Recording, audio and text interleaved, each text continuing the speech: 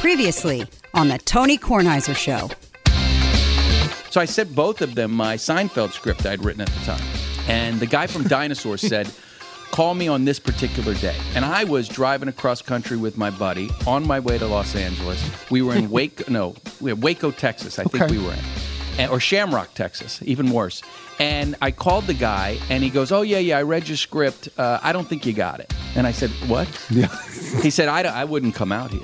And I said, I'm in Texas. Little late. The Tony Kornheiser Show is on now. We have a musical chairs show today. We have things that we don't usually have. We got Nigel and Chris Cillizza with us here at Uncle Benny's table. And Michael is in South Carolina at Chan and Moni's house. So we wanted to put Michael on for, first of all, to talk about, I now know a few people who went to the Masters. Finn and his wife and his son went yesterday. Colin and Tom St. Maxons went during the week. And my son went on Friday. Tell the people how you got there, what you had to do to get there.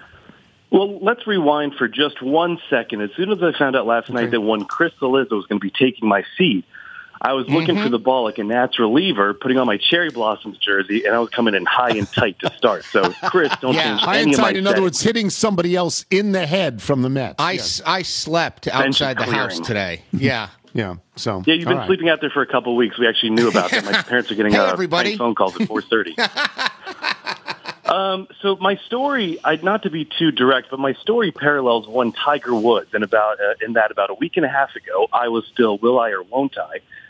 And I actually got a text from our show's dear friend Mike Crowley asking if he got a ticket, if I might be able to make it down for Friday at the Masters. And at this point, we don't know, is Tiger playing? Is he not playing? Liz and I are trying to pair up, looking at schedules, trying to see if we can make it down to South Carolina.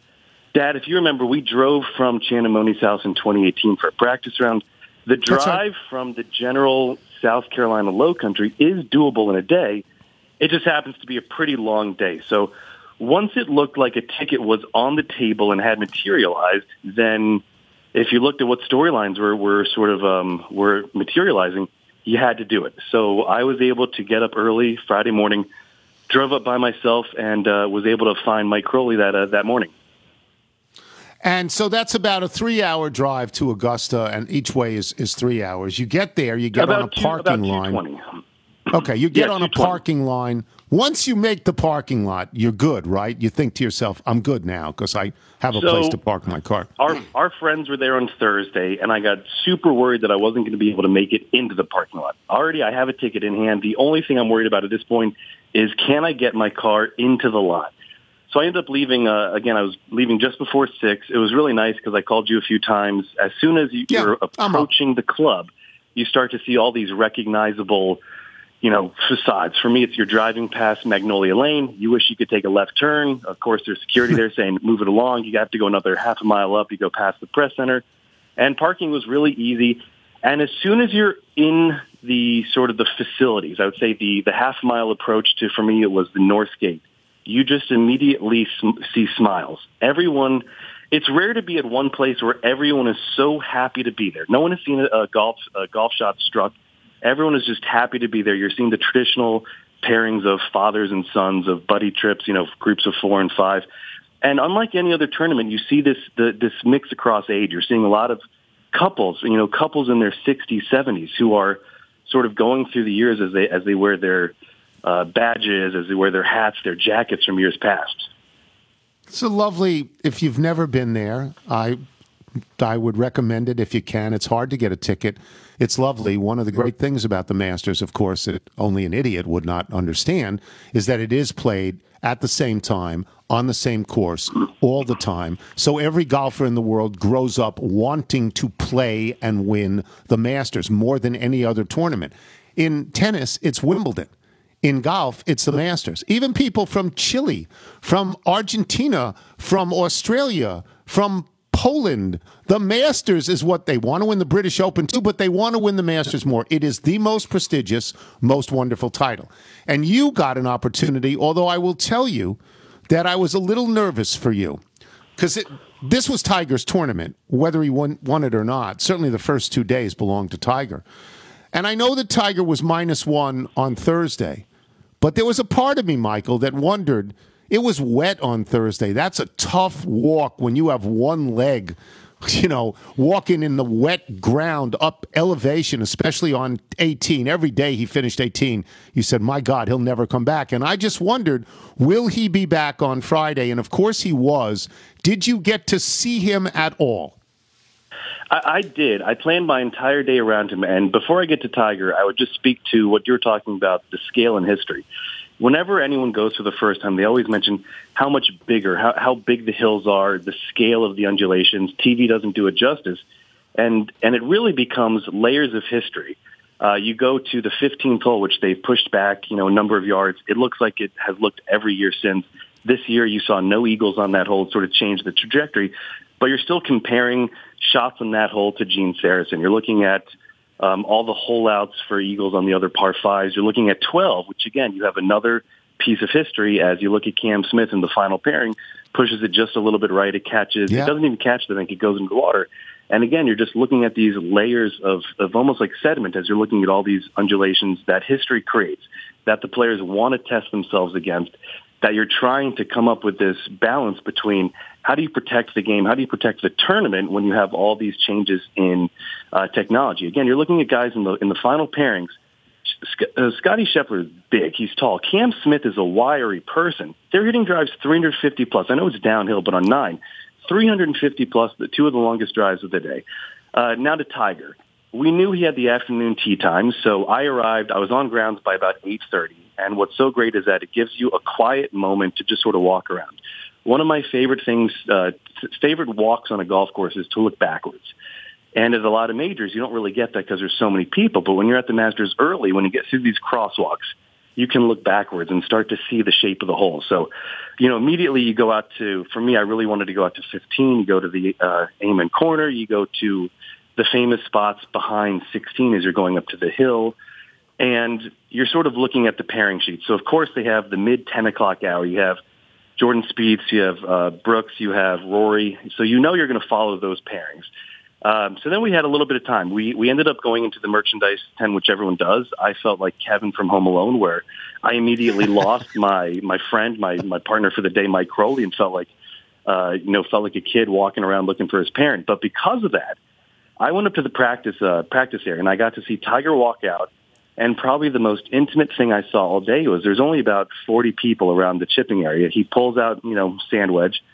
He gets his little bag, and he does everything with so much style as he's hitting these little cut spinners. And that's where you can see, you don't remember this, but 4 or 5 years ago, before this most recent accident, we all thought he was done because he had the chipping yips. And to see him hit these controlled spinners, these draws up the hill, these high cuts, that's the closest I've been to Tiger probably since the 2000 President's Cup, where he almost hit me off a tee ball. So, I got to see Tiger. We sort of focused our entire day around that. And then watching him off the first tee, I went away from him for a little bit, came back to him on the 5th hole. And then the difference between watching, you have 2 routes. You can either put your chair down and try and watch all the action on one hole for a few hours, and then when they move through, you go to another spot, or you're trying to basically chart your way, trying to match shots by your sort of group of focus or your groups of focus. So again, Tiger was playing just behind Cam Smith, Bryson DeChambeau. He's playing 2 groups in front of Scheffler. So they do it so well that you have sort of a swell of players that you want to see. But yeah, we were really trying to focus on seeing Tiger. Tiger was, I understand he finished 78-78. History will record that he made the cut. When 14 months ago he was left for dead in his car. Stunning. He made the cut, which is amazing, and was under on the first round. Made the cut easily. Yeah. So let me go to yesterday, Michael, just a little bit. Could have been even deeper on Thursday. He lipped out a lot of putts. Yeah. Sands will be around later, so and he'll do the same thing. But I thought there were 3 holes, maybe 4 holes for Scotty Scheffler. The chip in on 3, the par save on 11, number 12, where Cam's in the water, and he's way left. He's off the green. He makes a great first putt and gets par there. And even though he's going to win, the chip, the approach shot on 17, was just anything you could have asked of Scotty Scheffler, it seemed to me he did. Yes, people dropped back from him, but it seemed to me he won the tournament. What do you think? He totally won the tournament. I would say that his short game was surgical yesterday. If you look at the types of shots he was hitting, it all starts at number one. He ends Saturday by hitting his drive off the course. He opens up Monday by doing the one thing you really can't do with the lead, which is give that opening. It actually started to feel very similar to the 2018 final pairing with Rory McIlroy and Patrick Reed. You thought Rory was going to come out and make a big move. He didn't. His first tee ball was sort of off the course. This is to the right. Scheffler is able to hook some mid-iron around. It goes through the green. We know the pin's in a little shelf. But first hole, you're thinking, okay, is he going to hit this to 15 feet? Is he going to be sort of on the same shelf? His opponent, again, we're already match play. His opponent is about 15 feet away. Hits it to 4 feet, drains the putt.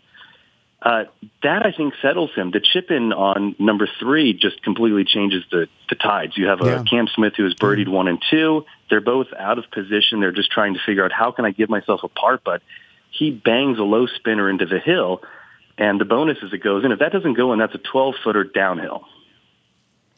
So Scheffler won it. Cam Smith, very interesting. Birdie, par, bogey. I mean, he took himself out of it on 12, and he was probably out of it anyway, but he was definitely out of it after that. Are you, by the way, playing golf? Have you had some fun? Okay. I would go back to Cam for 1 second. If you look at it, the big shift on 12 is he makes that huge birdie on 11, and then you start to say, is this one of those hardest hole where having the honor on 12 actually is a disservice to the chaser because you want to try and see what Scheffler does. As soon as he goes in the water, Scheffler is able to play a very conservative shot, and he's able to save the par, but he doesn't need to at that point. Even when Rory makes his finish, all you're doing is avoiding. All you have to do is avoid water. No water means no big numbers until you putt 18. Yeah, hit it on dry land. And what he did on 18 when he missed the short putts, he could have missed 2 more and still won. 2 more from 4 inches and still won. But it humanized him. Didn't you think, Michael? It made him... It did. And so, look, there's... I think what's going to become a bigger story today as people digest this is the importance of having a caddy you can trust. He was talking about how he felt like Ted Scott was basically carrying him around. Remember, this is the same caddy where years ago that there was a trending hashtag of like pray for Ted Scott because of how he was being treated by Bubba. But he now has caddied for 3 Masters winners. And you could even hear on CBS some of the dialogue going back and forth between them. But he was super emotional before he teed off. His wife calmed him down.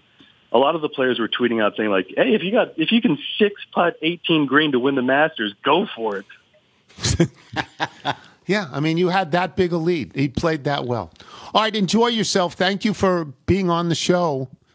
I have a bagel sandwich for you. Do you want me to save it? Michael, he doesn't have a bagel sandwich for you. Next to the cottage cheese. I know Chris is eyeing that all morning. Yeah, we'll save that for you right in my belly. Yeah. All right. Thank you, Michael. Bye. We'll take a break. When we come back, Steve Sands, who was also at Augusta and there for all 4 days, Steve Sands will join us. And once again, we will digest the Masters. I'm Tony Kornheiser. This episode is brought to you by Progressive Insurance. Whether you love true crime or comedy, celebrity interviews or news, you call the shots on what's in your podcast queue. And guess what? Now you can call them on your auto insurance too with the Name Your Price tool from Progressive.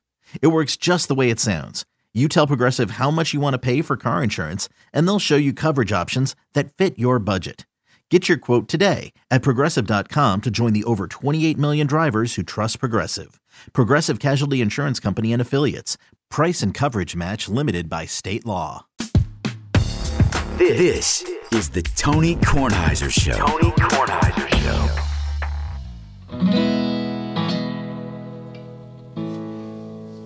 This is our friend Brandon Costello. Whatever name he chooses to have, he is our friend. Yes. As the Everly Brothers once sang, I hear Martha has gone and changed her name in her quest to find money and fame, something like that. Anyway, this is a song called If That's Okay, and Brandon writes, emails about kitchen outlets, 6, and hometown celebrities aside, it's sometimes hard to remember I exist.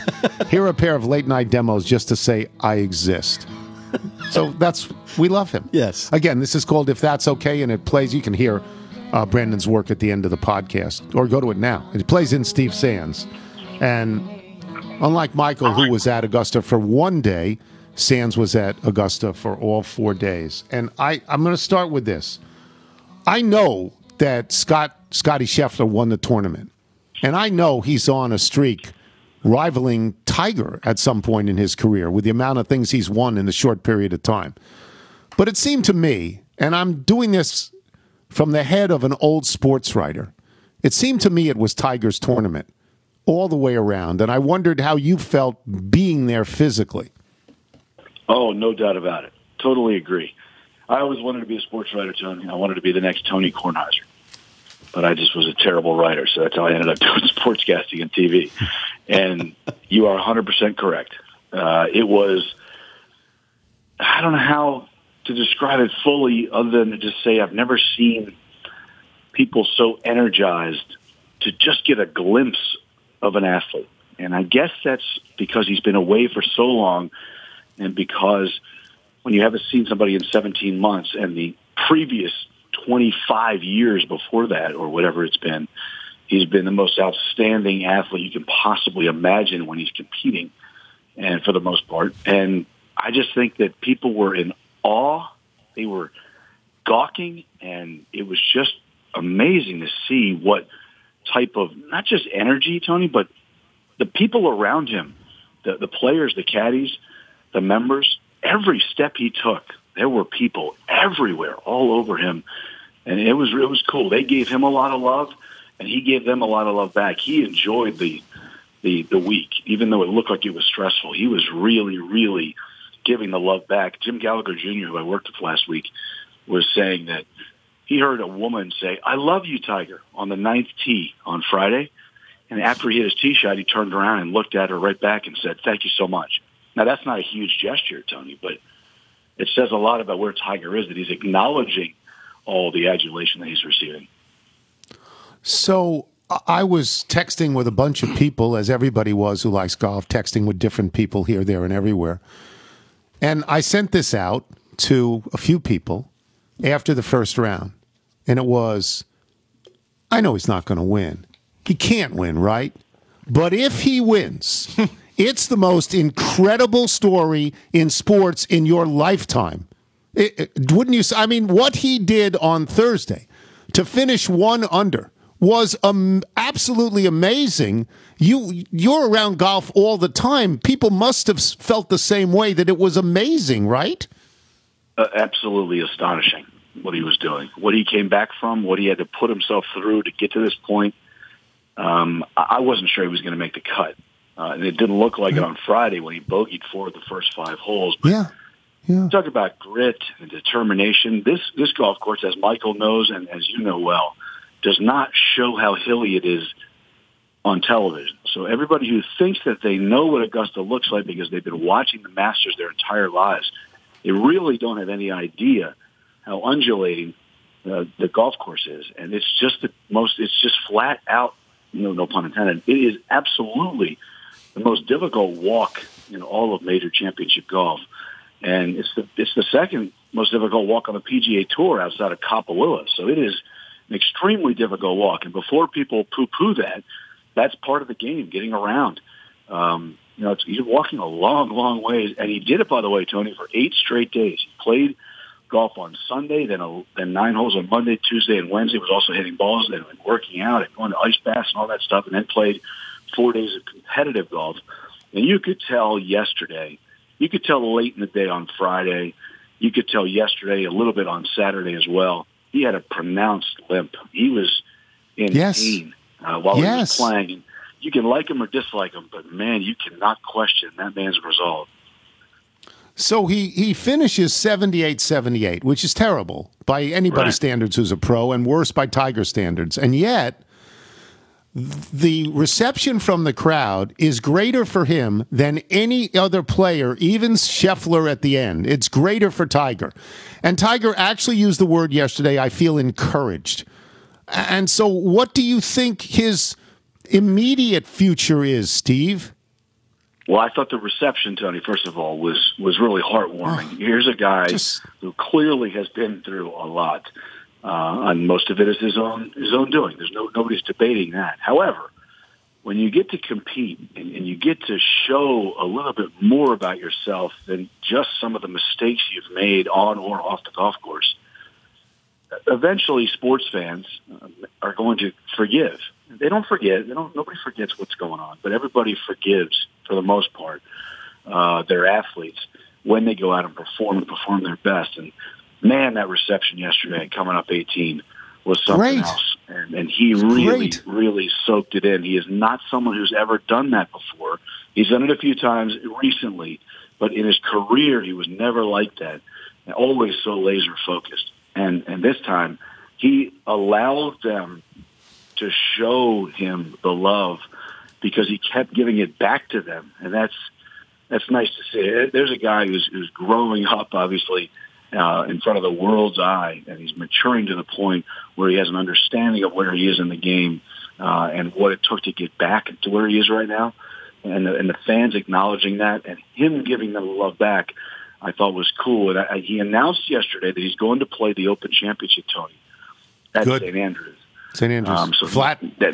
That's exactly. That's the one we talked about on and off the air, Tony, that he was going to be going to because it's the shortest and flattest of the major championships. He's won 2 Claret Jugs there, and it's the home of golf, and it's his favorite golf course in the world.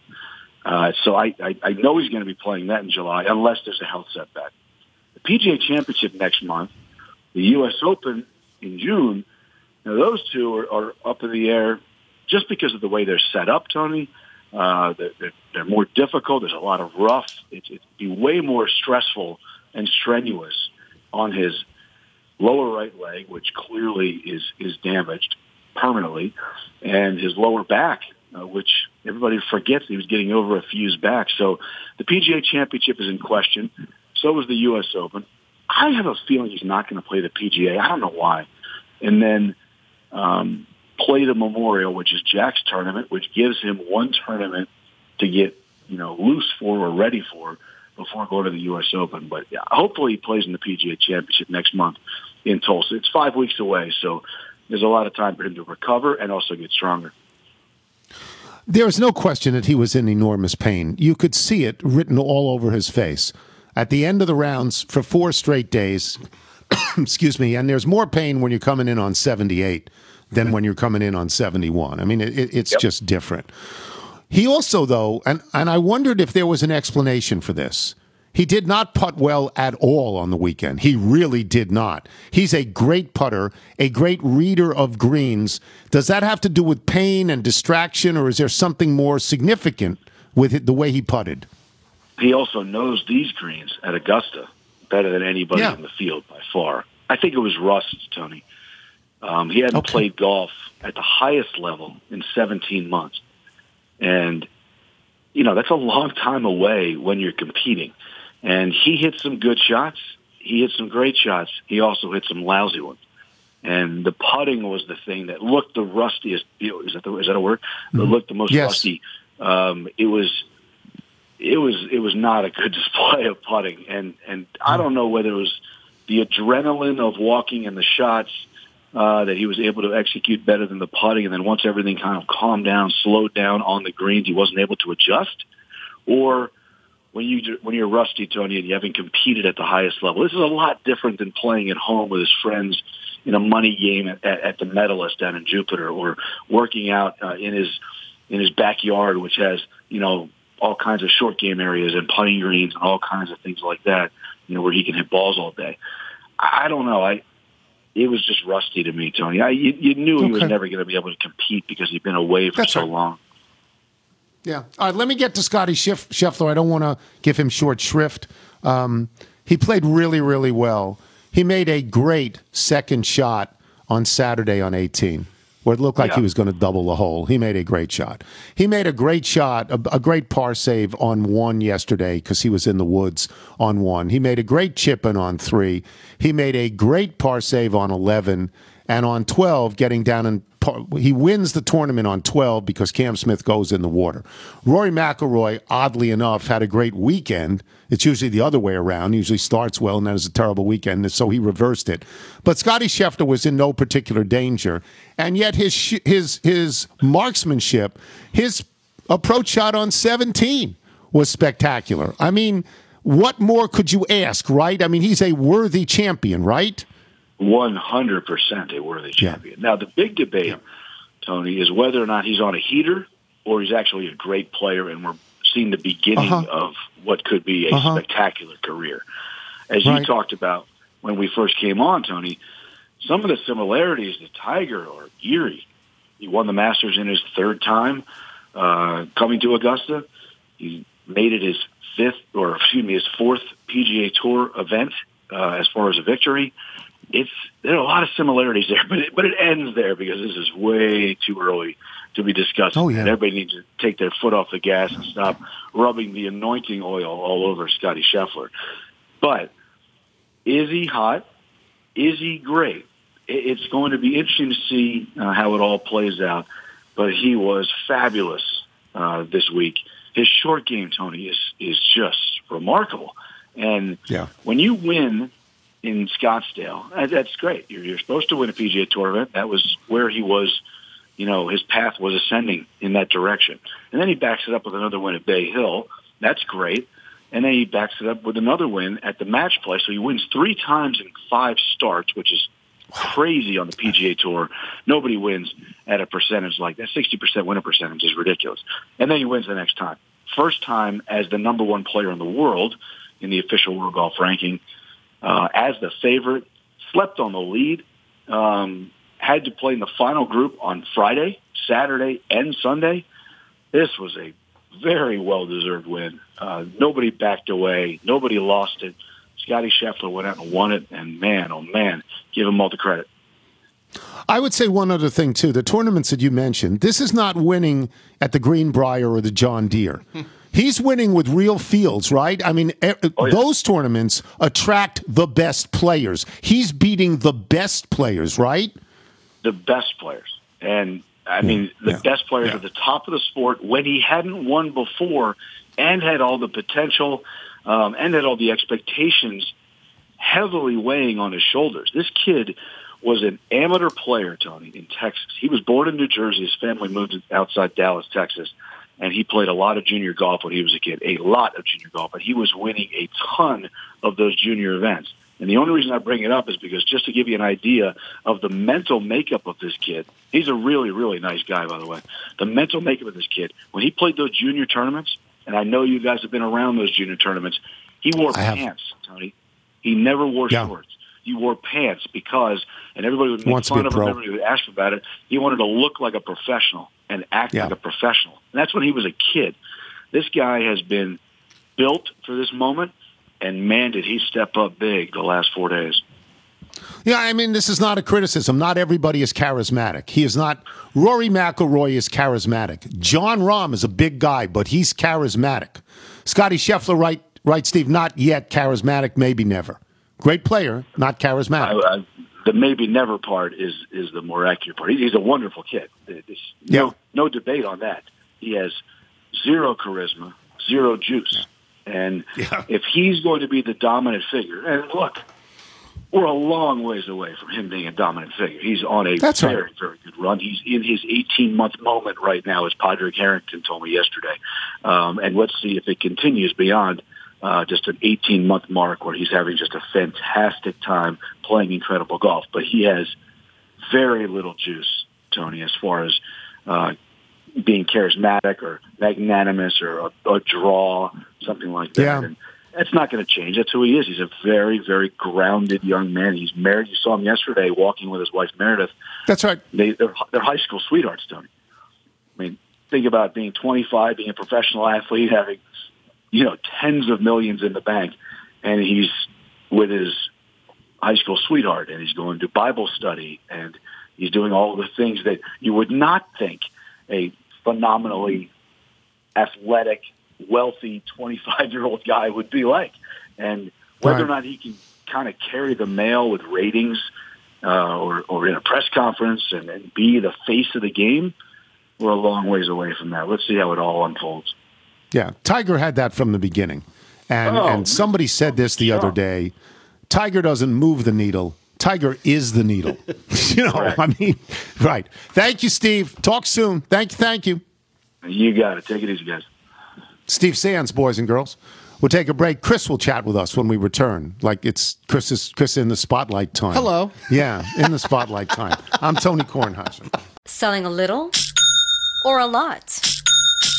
Shopify helps you do your thing, however you cha-ching. Shopify is the global commerce platform that helps you sell at every stage of your business. From the launch your online shop stage, to the first real-life store stage, all the way to the did we just hit 1 million orders stage. Shopify's here to help you grow. Whether you're selling scented soap or offering outdoor outfits, Shopify helps you sell everywhere. From their all-in-one e-commerce platform to their in-person POS system, wherever and whatever you're selling, Shopify's got you covered. Shopify helps you turn browsers into buyers with the internet's best converting checkout. 15% better on average compared to other leading commerce platforms. And sell more with less effort thanks to Shopify Magic, your AI-powered all-star. Shopify powers 10% of all e-commerce in the US. And Shopify is the global force behind Allbirds, Rothy's, and Brooklinen, and millions of other entrepreneurs of every size across 175 countries. Plus, Shopify's award-winning 24/7 help is there to support your success every step of the way. Because businesses that grow, grow with Shopify. Sign up for a $1 per month trial period at shopify.com/Odyssey Podcast, all lowercase. Go to shopify.com/Odyssey Podcast now to grow your business, no matter what stage you're in. Shopify.com/Odyssey Podcast. This is the Tony Kornheiser Show. Tony Kornheiser Show.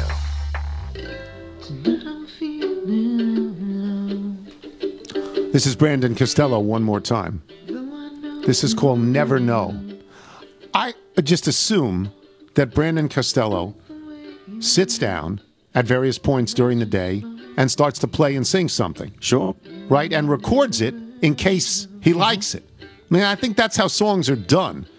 You fool around. Yeah, he might. If you like it, you build on it. Yeah, he might have some lyrics in his head or some chords or something like that, and then just sort of play around with it, and then say, "Oh yeah, this is how scrambled eggs became yesterday." Cry, cry, cry all the way home, all the way home, and that's the way it happened. All right, so there's Chris in the background. So let's talk. Should I tell people how they can send music in? Oh, I'm sorry. Yes, original music. Jingles at TonyKornheiserShow.com. Yes, your original music. I have some stuff from Sir Paul McCartney I would love to hear on the show. By the way, can I do that? Can I tell you this? I was going back and forth yesterday with my friend Lowell Singer, and something, I don't know what came up, but he says, have you ever seen the Paul McCartney, James Corden car karaoke? Oh, yeah. Yes, and I said no. Oh. And he sent it to me. It's phenomenal, it's amazing. It's just unbelievable. Yes. Paul McCartney is the best person on earth. Right? Yeah. It's incredible. He can't be a nicer person. Even if it's all set up, so what? That format is cool. He happened into something really cool, but the McCartney one's one of the best ones. Yeah, I mean, they've done a ton of them. Amazing. Yeah. Just lovely. Yeah. Lovely. All right, so I want to talk because you're here, I do need to talk a couple of political things, but then we're going to get to the critical issue, which is the Nats. Thank you. And how bad the Nats Saving the worst for last. The Supreme Court nomination, the nominee was easily confirmed, and it just, I wrote down the line, it's the Stephen Stills line, there's battle lines being drawn. It just seems that we are at a point where everything is being used for political gain on one side or another. And I'm not even talking about no compromise. There's no civility. Right. Yeah, if you watched any of the confirmation hearings, which I only watched, I will confess, spottily because I was in California, my kids' spring break, but I did watch some.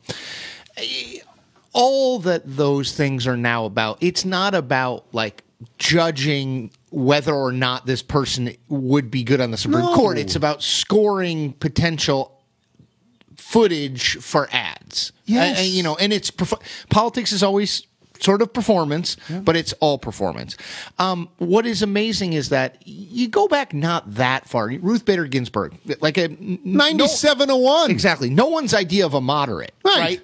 97-1. I actually think that. So Ketanji Brown Jackson got 53 votes. She got 3 Republicans: Mitt Romney, Lisa Murkowski, Susan Collins. Good. There's nothing in her background that doesn't say that you're a Supreme Court justice. And again, the issue is really, or the issue once was, the judgment that senators would make is, does this person have the background and comportment to be on the Supreme Court? Not, does this person agree with me? That used to be. Now it's, does this person agree with me? I actually think 53 is probably about the high water mark that any nominee could expect in this current moment with the Senate split 50-50. You're just not going to. Those three people I named are probably at the start of this, before we knew who the nominee was. If you say that there's going to be a Supreme Court opening, which Republicans might vote for it? Those are the three I would have said, and I wouldn't have said anyone else. Right. And that's exactly what happened. And it leads to this question, and it's premature. The question is premature, but it's in front of us. Do you think Trump is going to run, and do you think Biden is going to run? So these are old men. They're older than I am. Biden is 79. I'm too old to do this. He'd be 82. I am. So you're not running for president in 2024. No, I shouldn't even do a podcast. I should be in a home. Well, that's what Michael said to me, but I don't. So Biden will be turned 82 years old shortly. His birthday is like November 20th or something. So shortly after the 2024 election, he'll be 82. He'll be 81 when he's running. Trump is slightly younger. Trump will be in his late 70s. I would be at this point stunned if Trump did not run. Based on one very specific thing. This is a man who likes attention. There is no more attention you can get in this country that outside of being a sports star, which he's not going to be, than running for president, right? And Biden, I guess I would say, I don't know is the short answer. I would say 50-50. I mean, I don't think he knows, to be totally candid. I don't think he's made a call. He was the oldest person ever elected to a first term. Trump set that record. It used to be Reagan's record, and we thought, oh my gosh, Reagan is 70. I can't believe he's getting elected. Well, Biden is 8 years older than that. Right. So we don't know. We're sort of through the looking glass in some ways as it relates to age. We've just never been in this place before where he will be 80, in the middle of his term. People are living longer. I mean, there's no reason to think he can't do it. Right. I do think, though, that, I think that Trump, if he runs, is I wouldn't call him the favorite, but it's basically a coin toss. I would. I mean, if he runs against Biden, now, who knows? There are a couple things. The economy, if the economy gets significantly better, inflation goes down, gas prices go down, which is how most people judge the economy. Most people judge the economy on the stock market and how much gas costs. I get economists' heads just blew up. Right. I get it. But that's how regular folks do. Regular people are not like, the GDP is CPI. It's just not how they. So for regular people, they feel a pinch right now. If the economy gets better, Biden will strengthen. If COVID-19 looks like a epidemic rather than a pandemic, which hopefully we're moving in that direction, although, the outbreak at the Gridiron, I think spooks a lot of people. Then Biden could be in a different place. But right now, Joe Biden is in the low 40s in terms of job approval. And if the election was today, which it's not, Donald Trump versus Joe Biden, Donald Trump would win. I mean, I know that shocks a lot of people, but I think there's polling that backs that up, and he retains significant support within the Republican Party. And as I said to somebody over the weekend, they were like, "What do you think about Trump in 2024?" I said, "Well, what could he possibly say or do that if you're for him now, you'd be like, okay, all right, well, that's too much." You know what I mean? Like, if you've been alive for the last 6 years, there's nothing that. There's nothing that could be said or done. And so the people who are for him no matter what. Yeah. And in politics, that's powerful. Let me move on to Ukraine, just to pick your brain on this. It continues. Yeah. It's awful beyond words. It's Hitler. These people are being killed for the crime of living in a place that he wants, that Putin 100%. wants. That's all it is. That's right. They're shooting at train stations and hotels and hospitals. And it does not abate. It does not abate. And the isolation of Russia is fairly obvious. Where are we going? Because we're not going to enter into this. The United States will not enter into this as a participant in violence. They won't do it. No. We are going to do what we are currently doing, which is try to lead the world in terms of sanctions, sanctions against Russia. So 2 things I think are happening. I think one is you're seeing a retrenchment by the Russians away from Kyiv. So Kyiv is, I will confess, I knew that none of this 3 months ago. I now know it all. Kyiv is in the center, effectively, of the country. Russia is moving most of its forces to the eastern part of the country where there is a lot more goodwill towards Russia. There's Russian separatists already in the eastern part of the country.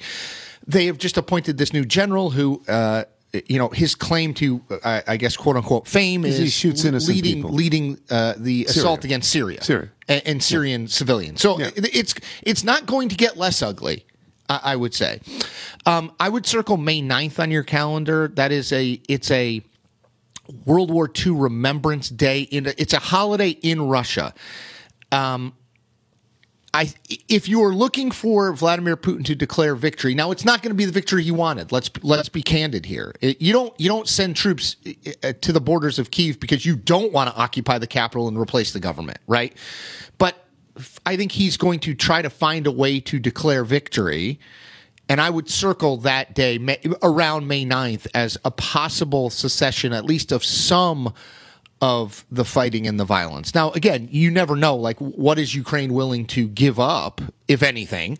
What is Putin willing to take and say, okay, I won? It's a state-controlled media. The thing that people, I think, have to understand is the way that we are consuming the war. They're not. Not at all. I mean, it's total. They have shut down. They have shut down all independent media in the country. So basically, you are only hearing from exactly what Vladimir Putin wants you to hear. So the idea that there's some rebellion in Russia against this is not, in fact, the case. He can continue on with this because he's feeding these lies to people.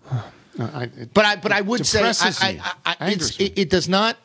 The appointment of this general suggests, based on his past performance, that it's going to get uglier, not less ugly, and more atrocious in terms of civilian casualties. But maybe geographically. We're moving more just to the east, and does that open the door for a possible some kind of brokered settlement? And let me get to the Nats. The Nats much more important. Love that segue. Right. Just let me get to the Nats. And now the Nats. So the Nats are terrible. Now they did win yesterday, and Nelson Cruz delivered a hit. Watch that hit off the relieving staff of the Mets. I was happy for that, but the Nats are terrible. I heard something. I heard Bob Carpenter say this. And Bob Carpenter is paid by the Nats. His loyalty is to the Nats. I understand this. But Victor Robles on Saturday made a wonderful defensive play. And Bob Carpenter said to the new fella in the booth with him, Kevin Franson, Franny, said, if Robles could just hit 245, we'd really have something out there in center field.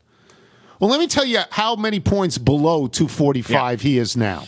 He's 245 below 245. He's 0. He's 0? He's 0 for the season. 4 games, 4 starts. He's 0 for the season because he can't hit Major League pitching. He maybe could hit the Nats if he paid for another team, but he can't hit Major League pitching. And remember, I believe, unless he had a streak at the end of last year, I believe he hit under 200. He did. I think he hit 199. He did. So this is not a small sample size. It is easier to get a better fielder than it is to get a better hitter. He can't hit Major League pitching. I don't think he can. Go back 3 or 4 years. Robles was the 5-star prospect. Yes, not Soto was just a guy. Well, it turns out different. And it just shows. Turns out differently. What do you make of the Nats? They're a 60-win team. Yeah, so they were outscored. I heard Barry last week, I think, on the show saying, they're probably about a 90-loss team, and I think that would be. They lost 97 last year. I think they're going to be in similar territory. They're just not good. They can't really score. I mean, you basically have pitchers can't get through the 5th inning. And that's the other thing is that for all of Josiah Gray, the first 2 innings, Josiah Gray looks like a world beater. I mean, he really does. He's like strikeout, and then he makes it through 4 innings. It's like Corbin didn't get through the 5th. Nope. And their pitching depth, we talked about this off air, their pitching depth is such that Anibal Sanchez, who has not been in the league, I think, in 2 or 3 years, is their go-to fifth starter, and he scratched today. So who's the guy I liked last year? Paolo. Paolo Espino. Espino, I loved him. Yep. He's not on the team. Nope. He went out there and gave you innings. He ate up innings. Yeah. What happened? Based on they're outscored 19-8 by the Mets in the first 4 games. They are playing in a difficult. Tell me you didn't see that grand slam coming. Of course, everybody saw that grand slam coming. Pete Alonso certainly saw it coming. Everybody saw it coming. I think that the problem is they're also in a pretty good division. You know, yes. the Braves are going to be good. The Mets, Phillies are very good. DeGrom pitches, the Phillies and the Marlins are better. So I think they're headed to a last place finish. I know. I watch. And we're going to watch no matter what. I watch every game. I took Barry's words to heart. Barry said last week, rather than focus on whether or not they're going to sign Soto, spend the next 3 summers enjoying Soto. So I'm trying to do that because I'm going to watch every game. I mean, I know they're going to be. They may well lose 100. Yes. I know they're not going to be good, but you are looking at a generational talent. It's like watching Scherzer pitch. You know, I mean, these level of players don't come along that. So I'm going to go to some games. I'm going to take the kids to some games because I do think Soto is that level of ability. He's 23. Let me just say this about watching Soto. On Saturday, was it Friday or Saturday? The game was unavailable if you did not have Apple TV. Friday night. Yeah, it's Apple TV. Very confusing. This is criminal on the part of Rob Manfred and baseball. I know him. I like him. I don't like this. Basically, your audience is old people who love baseball, who don't know what streaming is. They don't have any idea what Apple TV is. It doesn't have anything to do with urine. And then you put them in a position where they have to get a trial for it, which you can get for free. But if you don't cancel within like 18 seconds, you pay. You're going to pay down the road. You're taking it off local TV. You're putting it on a national game. And if you are a fan of the local team, that broadcast is terrible for you. Yes. Because there's no insight into your local team, the Mets or the Nats. Yeah, it doesn't work. Well, and I watched it. I get Apple TV. I got Apple TV Plus. And the other thing was, thank you to Elizabeth and Ron for setting me up for that one game. Good on you. And then I left after 5 innings. But that team too that they had on the Apple TV game, you could tell that they were sort of new to it. Yes. Too. I mean, like they were. It was Chris, no Chris insight. Young and a couple others, and I mean, it was. That's not easy. I could not. No, do it's that. hard. Let's say that. But it was. It's not substantive for people who know these teams. Not at all. It's also on Friday, which, you know, if you want to sort of It's launch going to be every thing, Friday, apparently. Yes, Friday night baseball. Like, This is a mistake. Yeah, I would think you'd launch it like maybe on like a Tuesday. Baseball is all local. Yes. Nobody watches national. Did you see that they had in the lower right-hand corner of the screen like projections of Betting that were things. betting things. stuff, I didn't betting like stuff, that. and then Yeah, projections so- of like Nigel has a To get 71 on point base. chance of hitting. No, I and they would didn't- update it. Didn't like that They at all. didn't explain where those projections came from. It could have just been a guy typing out. You know, I would have liked a little like backstory, but yeah. Can I just say about Apple TV though? There is. I'm sure it's great. Well, no, there's a show on it that I think you would like. It's called Severance. Slow Horses. Oh yes, It's a spy thing with Gary Oldman. yes. Right. It's fantastic. I'm not knocking Apple TV. Yeah. I'm saying Oh, that. I know, that I know. Well, when you're you a are subscriber used now. to. You're a subscriber, so Yeah, you can but watch now No, you I have it. was for one day. Oh, now one you're day. out. And Okay. not at home. I was in Delaware. Okay. When you are used to going to an over-the-air network, even with its flaws, Yes. when you're used to doing that all the time, because that's how you consume baseball, and suddenly they tell you you Yeah. have to jump through 5 or 6 hoops to do it. You Yes. go, well, You're like- second game of the year, why are you doing this to me? Yeah. Why are you doing this to me this early? I was surprised, and I guess this is part of the deal, but I was surprised it was not also on local. It was, like right. that, you know, It that wasn't. yes, it's national, but it's local. Just for the 2 markets, Right. Where you watch it with knowledge of the teams. Yes. So anyway, that's me. Didn't even talk about the four hit batsmen and 2 beanings. It's going to get ugly up at Bad City luck. Field Bad luck. in Okay. May. Yeah. You know what? The Mets have every reason to run off the bench and attack somebody. I mean, 2 beanings. You can't have AAA pitchers throwing high at someone's head who's an all-star all the time. You can't have this. Right. This is a terrible thing. They have 2 different games. You know, you go to Alonso's head, you go to Lindor's head, and people say, I didn't mean it. Well, maybe you shouldn't be in the majors. If you cannot control your pitching, maybe you shouldn't be in the majors. This is another reason why I look at and I go 60 wins is the most you could hope for. They don't. Yeah, that's about right. They don't have major league players at the moment. All right, we'll take a break. We come back with jingle and email. I'm Tony Kornheiser. Check out our new NBA show, Beyond the Arc, part of the CBS Sports Podcast Network, where you can find me, John Gonzalez, NBA insider Bill Ryder, and Ashley Nicole Moss 5 days a week talking all things NBA. Whether you're looking for insightful discussions, upbeat commentary, breaking news, interviews, or coverage of all the biggest stories in the NBA, our new show is the place to be 5 days a week. Download and follow Beyond the Arc on Apple Podcasts, Spotify, and wherever you get your favorite podcasts. You're listening to the Tony Kornheiser Show.